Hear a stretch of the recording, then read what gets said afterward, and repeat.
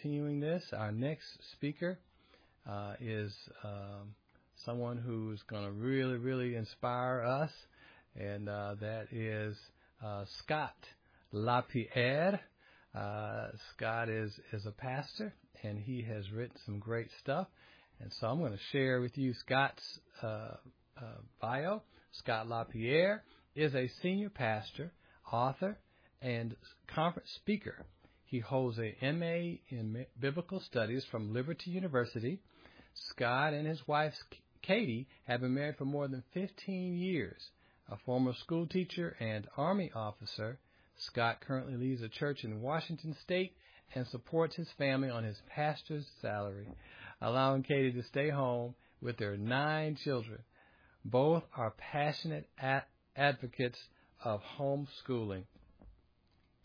So I'm excited to have Scott to join us today. He has got some good stuff, so make sure you listen in to Scott LaPierre. All right, I'm so happy to have Pastor Scott LaPierre with us from Washington. Thank you so much, Scott, for joining us in our Sizzling Hot Marriage show. Yeah, thanks for having me, Joe. Glad to be here. Thankful for what you're doing and just have a small part in it. Awesome. Well, you know, you're in the Lord's work. You're pastoring. Tell a little bit about what you're doing with your life and ministry, Scott. Sure. So my wife and I grew up in Northern California together. We moved to Washington in 2010. I was an associate pastor in California. Came here for the senior pastor position. Been here almost 11 years. My wife is expecting our 9th child next month. Wow, 9 kids. Yeah. Do some authoring on the side. Most of my time is committed to preaching and teaching and an amount of counseling. Had some ministry with marriage since publishing some materials on marriage. And so glad to be able to talk to your viewers and hopefully share some of God's word with them. Well, we're glad that you are available to share some of God's word. We need it today, don't we? Well said, brother. Well said. Yeah. So what got you into the ministry? I know God, but tell me about how that happened. Sure. So I wasn't raised in a Christian home. I became a Christian in my early 20s. I was an officer in the Army, and then I started teaching elementary school. I loved teaching elementary school. Thought I was going to do it the rest of my life. Became a Christian, and pretty quickly I found that I wanted to be telling people to open their Bibles versus telling people, students to open their science books and math books. So my passion for teaching elementary school plummeted. My passion for ministry increased, and people started kind of talking to me. I was leading some home Bible studies, saying, hey, do you ever think about ministry? And then God opened the door for that, and now I don't feel like I could really do anything else. I feel like God's called me to kingdom work, and I'm going to be doing that the rest of my life, Lord willing. That's what's up. Teaching God's word now. That's what's up. So now were you married during this transition, or did the marriage happen after the transition? Good. So my wife Katie and I, we went to high school together. I told you that neither of us were Christians, and we actually reconnected after high school, after we both become Christians. So that was kind of the neat thing, between us. Like, wow, you're a Christian. Oh, you're a Christian. We start talking, feeling like God really kind of bound our hearts together. And so we got married soon after becoming Christians. Oh, okay. And so your teaching career, was that before you became a Christian? So I became during my second or third year teaching elementary school. My second year teaching elementary school, and taught a few more years of elementary school while I was just serving the church in a lay position, and then God opened the door for me to go into ministry part-time, where I still kept teaching elementary school. The church grew. They hired me full-time as an associate pastor. Then I left school teaching, haven't looked back, and did that until coming to Washington in 2010. Oh, wow. So did your wife know she was signed up to be a pastor's wife? She did. In fact, I had a couple of, let's call them essentials or deal breakers. And she thought she agreed to those essentials. She had the same ones. We're expecting our 9th child. And so one of the convictions that we both had was that God would give us children if he wanted to give them to us. So it's not, you have 9 kids, we're about to have our 9th child next month. So people hear that and they think you must be trying to have all these children, for lack of a better way to say it. But it was more like we just turned it over to God. This is not a comment on other people doing things differently, but we just wanted to reach the end of our lives. We want to have the children God wanted to give us. Basically, we want to have the family that he wanted to build for us. He could have given us 3 kids. Maybe he'll give us 13. This is where we're at right now. And that was one of the other essentials, so if there's any single people listening, I would say you don't want to be governed by your feelings and emotions. So make sure you have a list of objective essentials or deal breakers and then some preferences. And for me, I had pastor's wife, I had homeschooling, I had letting God plan the family, and then I started talking to Katie, and she had the same convictions, and people told her that, people told her that she was going to, they said, we could really see you being a pastor's wife someday. And then we started talking, and it went from there. Wow. So now what was Katie's background? Was she just going to plan to be a stay-at-home mom, and was she planning to do something else? Sure. So she wanted to get married. She wanted to have a family. Until that happened, she had majored in psychology. I think she's herself a little more as a counselor. And in a sense, she definitely is a counselor as a mother and as a pastor's wife. She was on her way actually to serve as a counselor at a Christian camp before I kind of intercepted. And then she contacted the camp and said, hey, plans changed. I met this guy, and we've been together since then. So I think her heart was to be, a wife and stay home. Yeah. Until that happened, she was going to be having to do some other stuff. Mm-hmm. So you guys really, 9 kids, having these convictions, stay at home, mom, homeschooling, right? You got to be equipped and prepared for that. You got a church to pastor. How do you manage all that? I get asked this a lot, and I'll tell you this, you need to figure out the difference between, good and best. Does that make sense? Mm-hmm. You need to, most of the Christian life, especially if you're busy, or especially if you're about the Lord's work, it's not saying no to bad things. We definitely need to say no to bad things, but you need to know what's good that you need to say no to. And I heard someone say one time, I thought it was really good. He said that the enemy of best is often good, not. And so it's being able to look at what's before you and figuring out what God wants you to do. And I didn't learn that for a little while, and I got pretty stressed out. I started having panic attacks. I was trying to do everything before I figured out that there would be things that I would say no to. Yeah, man, I've had the same experience. I was putting too much on my plate. I remember starting having panic attacks, and I was like, whoa, what's going on with the counselor? And the pastor counselor, right? So, we're all human, and we can find ourselves in that position if our mind is not right. So when you say good versus best, is that what you said? Good? How'd you put it? Yeah, the enemy of best is not usually bad or evil. The enemy of best is good. And so there are many things that to do God's best or walk in God's best or His will for your life, we have to say no to sin. Yes, we have to say no to bad. Obviously, we need to resist temptation. But often to do the best or God's best means saying no to what's good. Because especially, you pastored, I can't remember how many years you said you pastored, 10 or 15 years. Yeah, 10 years, man. Now you're involved. You've been doing kingdom work, serving the Lord, full time for a lot of years, and you know that there are always more things presented to you than you can do. Right. And so we need to learn to be able to say no to things. And if you've got a lot of kids, there's a lot of, there's emails. I will get emails from people. I bet you get these messages too. People's lives, I don't want to say they're falling apart, but they're struggling in their marriage. I had to learn that the best thing I can say to people is, you need to go to your local church. And then I usually find out they're not plugged into a local church. And I say, well, then the best thing I can do for you is not counsel you long distance or get on the phone with you. I know that that's what you want. Maybe you read my marriage book or saw some of my videos and say you want to talk. As much as I would probably like talking to you and trying to help you, the best thing would be for you to be plugged into a local church, submitted to elders, submitted to their authority, and letting them shepherd you, or look for counseling from some. And it's not to say that a church can't, I don't want to say contract out or send people out, but you want to be under elders who know what's best for you that can point you in the right direction. Really looking out for you. Yes. Having some authority in your life. I find that's what's missing in a lot of people's lives is authority. They feel like they can be their own authority, their own accountability. Not sure how that works, but it's a beautiful thing when people recognize that we need each other. And that you're directing them to where they can really get help. That's awesome. So no more panic attacks?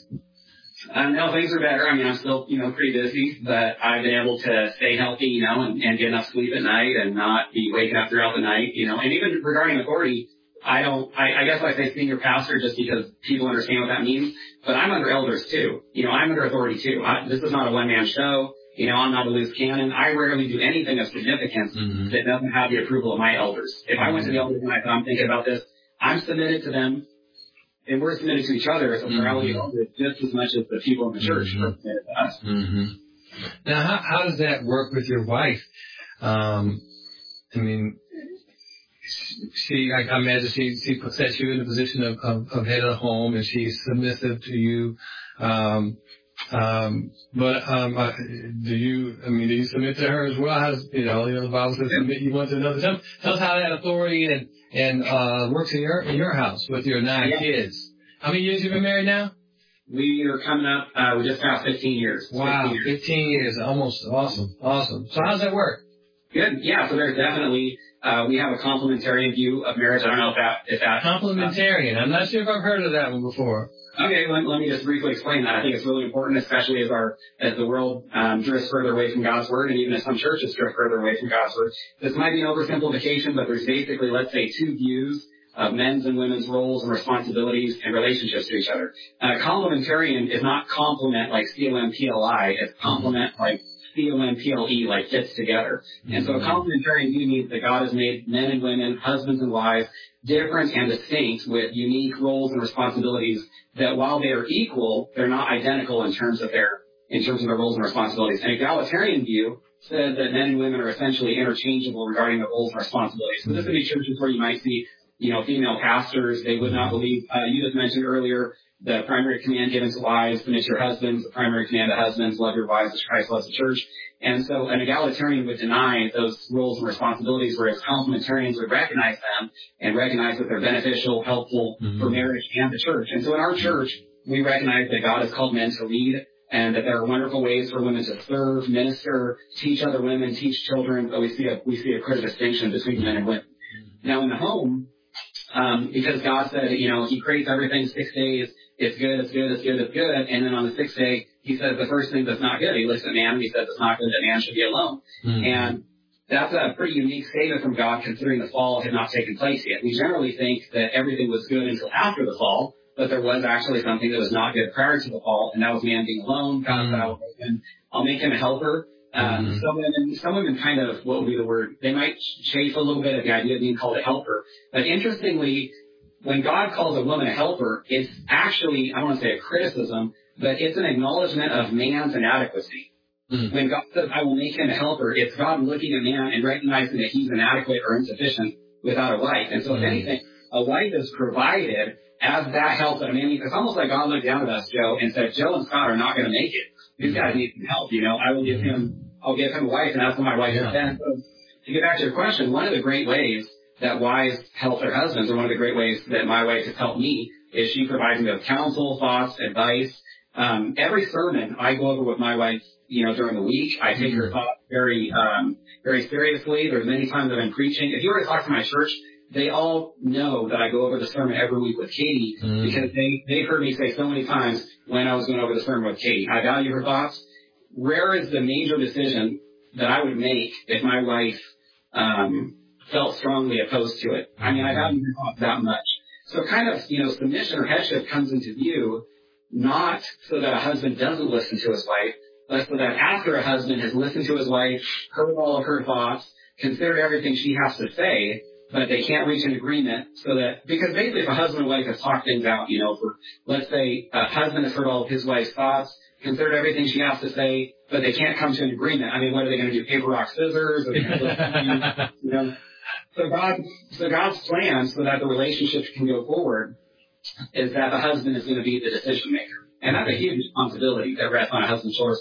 But any husband that would not listen to his wife, or would discount her thoughts because he might say, well, I'm the head of the relationship, she's supposed to submit to me, he's really silencing one of the greatest voices that God has given him. He's really silencing one of the best resources that he has in his life, which is his wife. And so in our home, I try to, I don't want to say exalt, but I suppose, I exalt Katie to my children. I'm like, look, she's the queen of this household, and what she says, if she talks to you, you obey her.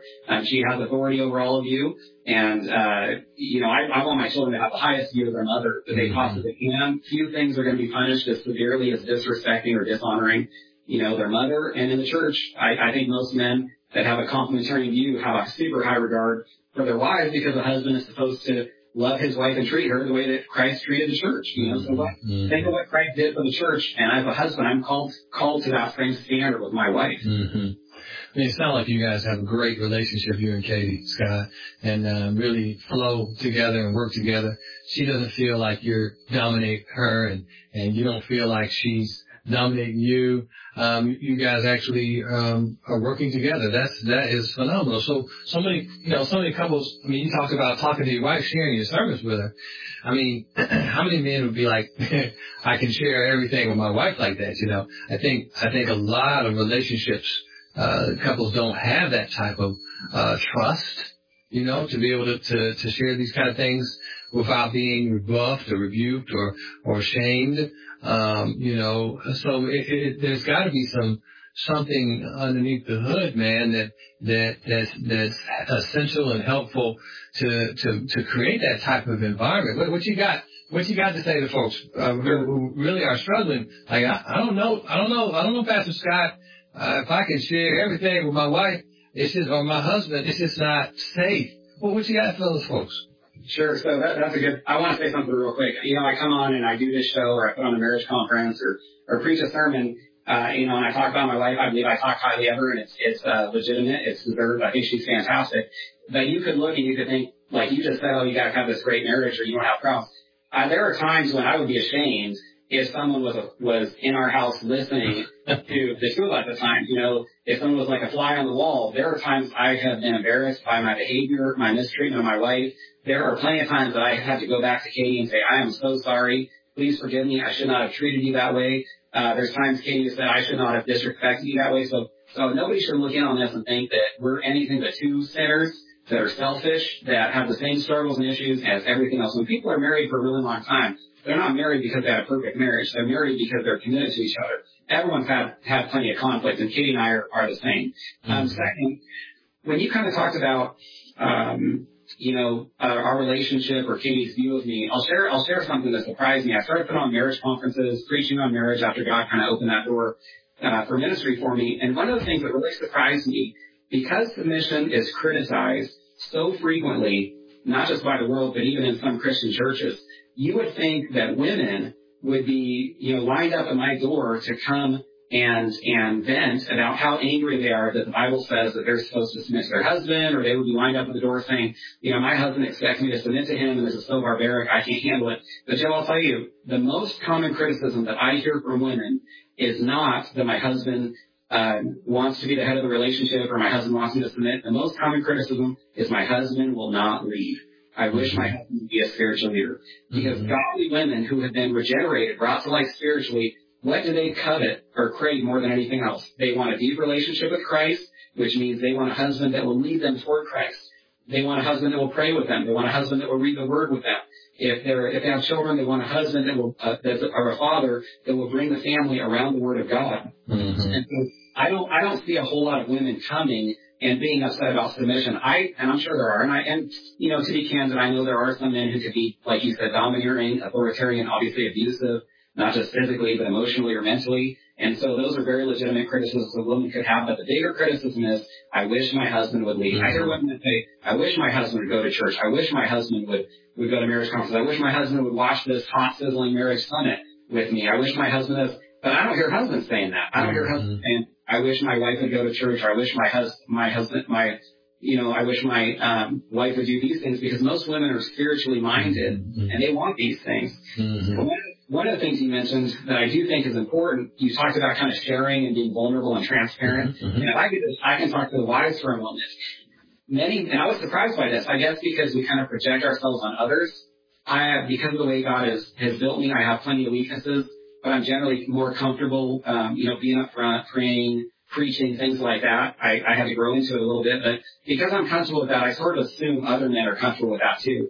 But I've noticed many men have come and told me, I'm terrified to pray in front of my wife. I'm terrified to read the Word with my family. What if I don't know what to say? What if I can't answer the question correctly? What if I mispronounce this verse? And so I think wives need to understand, and this is not an exaggeration, the fear or even terror some men experience associated with being vulnerable with their wives and families, regarding praying, regarding reading the Word. And so I would tell the wives, if your husband prays with you, if you read the Bible with you, you need to hold his hand, you need to look him in the eyes, and you need to thank him for being a godly man. I don't care if he fumbles every single word. I don't care if he messes up some of the verses that he's reading. You need to recognize that you're in a very small percentile of women who actually have a husband who will do these spiritual things with you, and you need to be thankful for that. Because I was counseling, I know you do a lot of marriage counseling too, and I was counseling this one gentleman, actually a couple, and she really wanted a husband who would be a spiritual leader. And I told him, I said, hey brother, your wife really wants you to read the Bible with her. You really should do that. I think it'll really bless her, and I think it will go toward healing your marriage. So he came back to me a few weeks later, and he said, well, I've been reading the Bible with my wife, and I could read his face. I could tell that he wasn't happy. And I said, okay, well, what's going on? How's that going? He said, I'm never going to do it again. And I said, well, why not? And he said, she second guesses everything I say. She criticizes everything. She questions everything. She's constantly saying, I don't know if that's right. I don't know if that's the correct interpretation. Maybe you should say that. Maybe you should go ask the pastor about that. And so if that's what a husband is going to have to experience every single time, he opens the Bible with his wife, he's not going to open the Bible with her. So if you want a husband that's vulnerable and open, you need to be a supportive, encouraging wife. You need to make a lot more deposits than withdrawals. And so just something the other day with Katie, Katie's not perfect. I don't want to lift her up as though she's this perfect wife. But I will say this about her. She does her very best to not ever make me feel foolish or silly or stupid. And so when I share things with her, and I can be very vulnerable with her because I know that she's never going to turn things around and make me feel silly or stupid about the way that I might want anything. And so what does that do? That allows me to feel very comfortable, like I can open myself up to her, and I don't have to worry about her ridiculing me or mocking me or anything. Where do you get this sort of peace, this rest? It's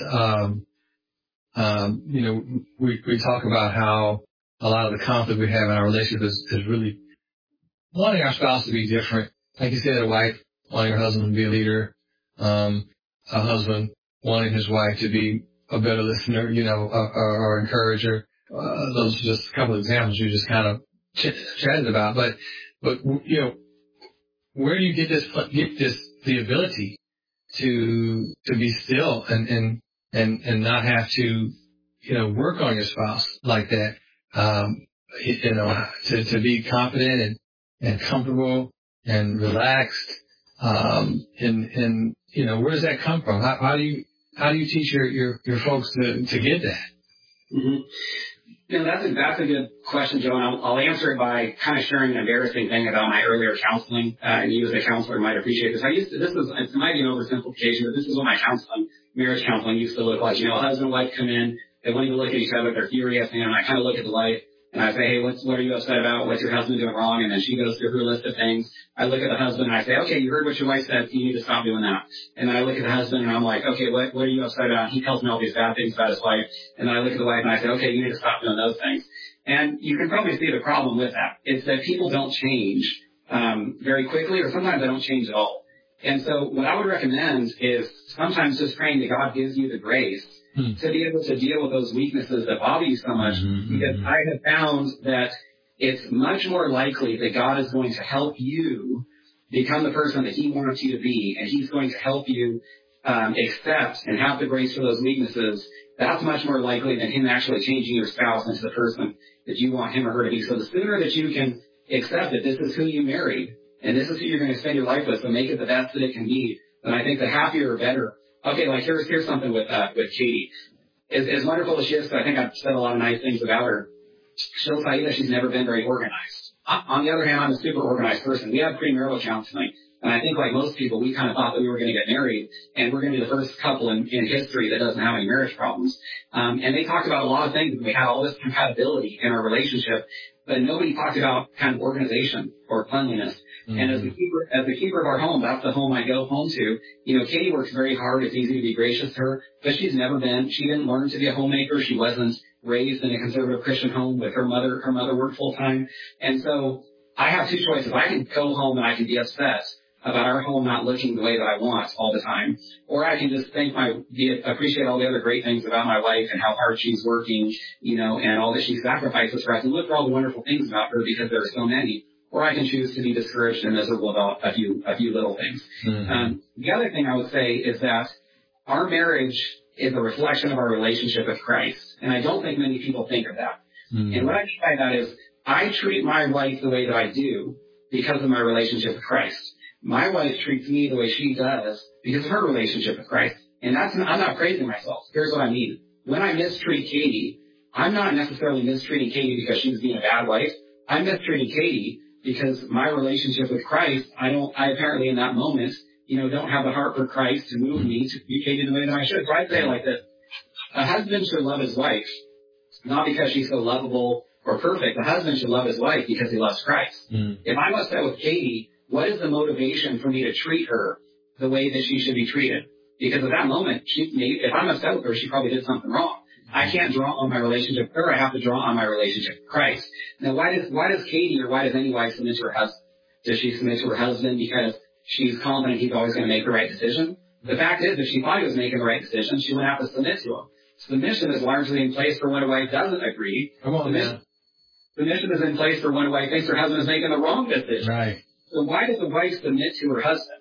She submits to him because she wants to submit to Christ. Mm. And so when you talk about where this peace or this rest comes from, it actually comes from our relationship with the Lord. And I mean, that's not my opinion. 1 Peter 3, I'll use an example. Mm-hmm.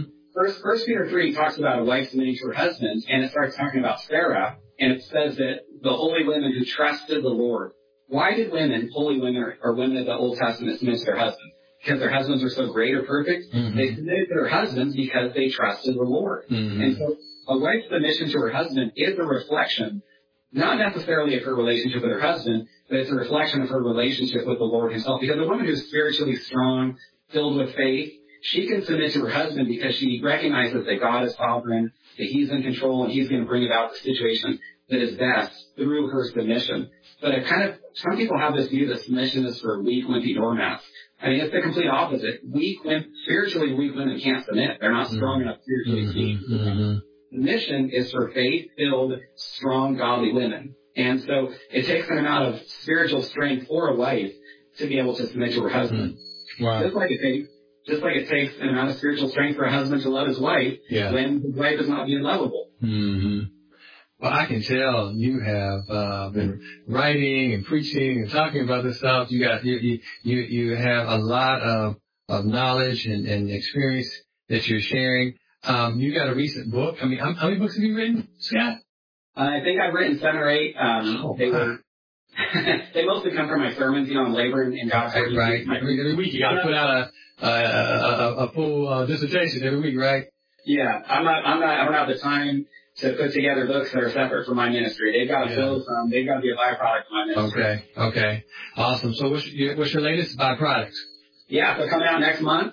This is August. I don't know when the exact date people will watch this. September 2021. Okay. Harvest House Publishers. Harvest House is publishing my book, Your Marriage God's Way. Here's the book, and then here's the accompanying workbook for it. And so, that's coming out next month. If money's tight, you could reach out to me and let me know, and maybe I could give you a free electronic copy that would be a blessing to me if you want to get a copy for yourself or you and your spouse to go through together. And so, if this book is anything, I've heard people who are familiar with it have said it's biblical. It's drawn from God's Word. It's not filled with a lot of my thoughts and opinions. And so I hope it could be a blessing to all of your listeners. Well, absolutely. You have something free to give away as well? Yeah, I do, Joe. So I have a shorter read. I mean, this is obviously, an amount to read through a whole list like that. I have a nice short read. It's called 7 Biblical Insights. They're short insights. Okay. 7 insights for healthy, joyful, Christ-centered marriages. And you can find it on my website. And so, it's a free resource that I hope to be a blessing to you. At my website, scottlockeyer.org. You'll probably put that in the show notes. I'll put it up there. I definitely will. Absolutely. Well, Scott, it's been a blessing, Pastor Lockyer, to have you on the show, and you've just been so insightful and so encouraging. I know that many people were blessed hearing you speak, and we'll be downloading your freebies and purchasing your book and workbook. Thanks again for being a part of the Sizzling Hot Marriage Show Summit. Thank you so much. Hey, Joe, I appreciate what you're doing, your heart for marriages, for God's Word, and to see people walking in obedience to Scripture. And so thanks for all you're doing and letting me be a small part of it. God bless you, brother. I appreciate you. Well, thank you very much, Scott. God bless you as well. All right, Scott, thank you so much. That was great. And if you want to download what Scott is offering, make sure you go to the link beneath the stream and upload that today. Scott was packed loaded with some good stuff. Thank you, Scott. That is awesome. Again, you are watching the Sizzling Hot Marriage Show. 21 experts share their secrets to lasting love, and that was a wonderful interview with Scott, Pastor Scott LaPierre. We had another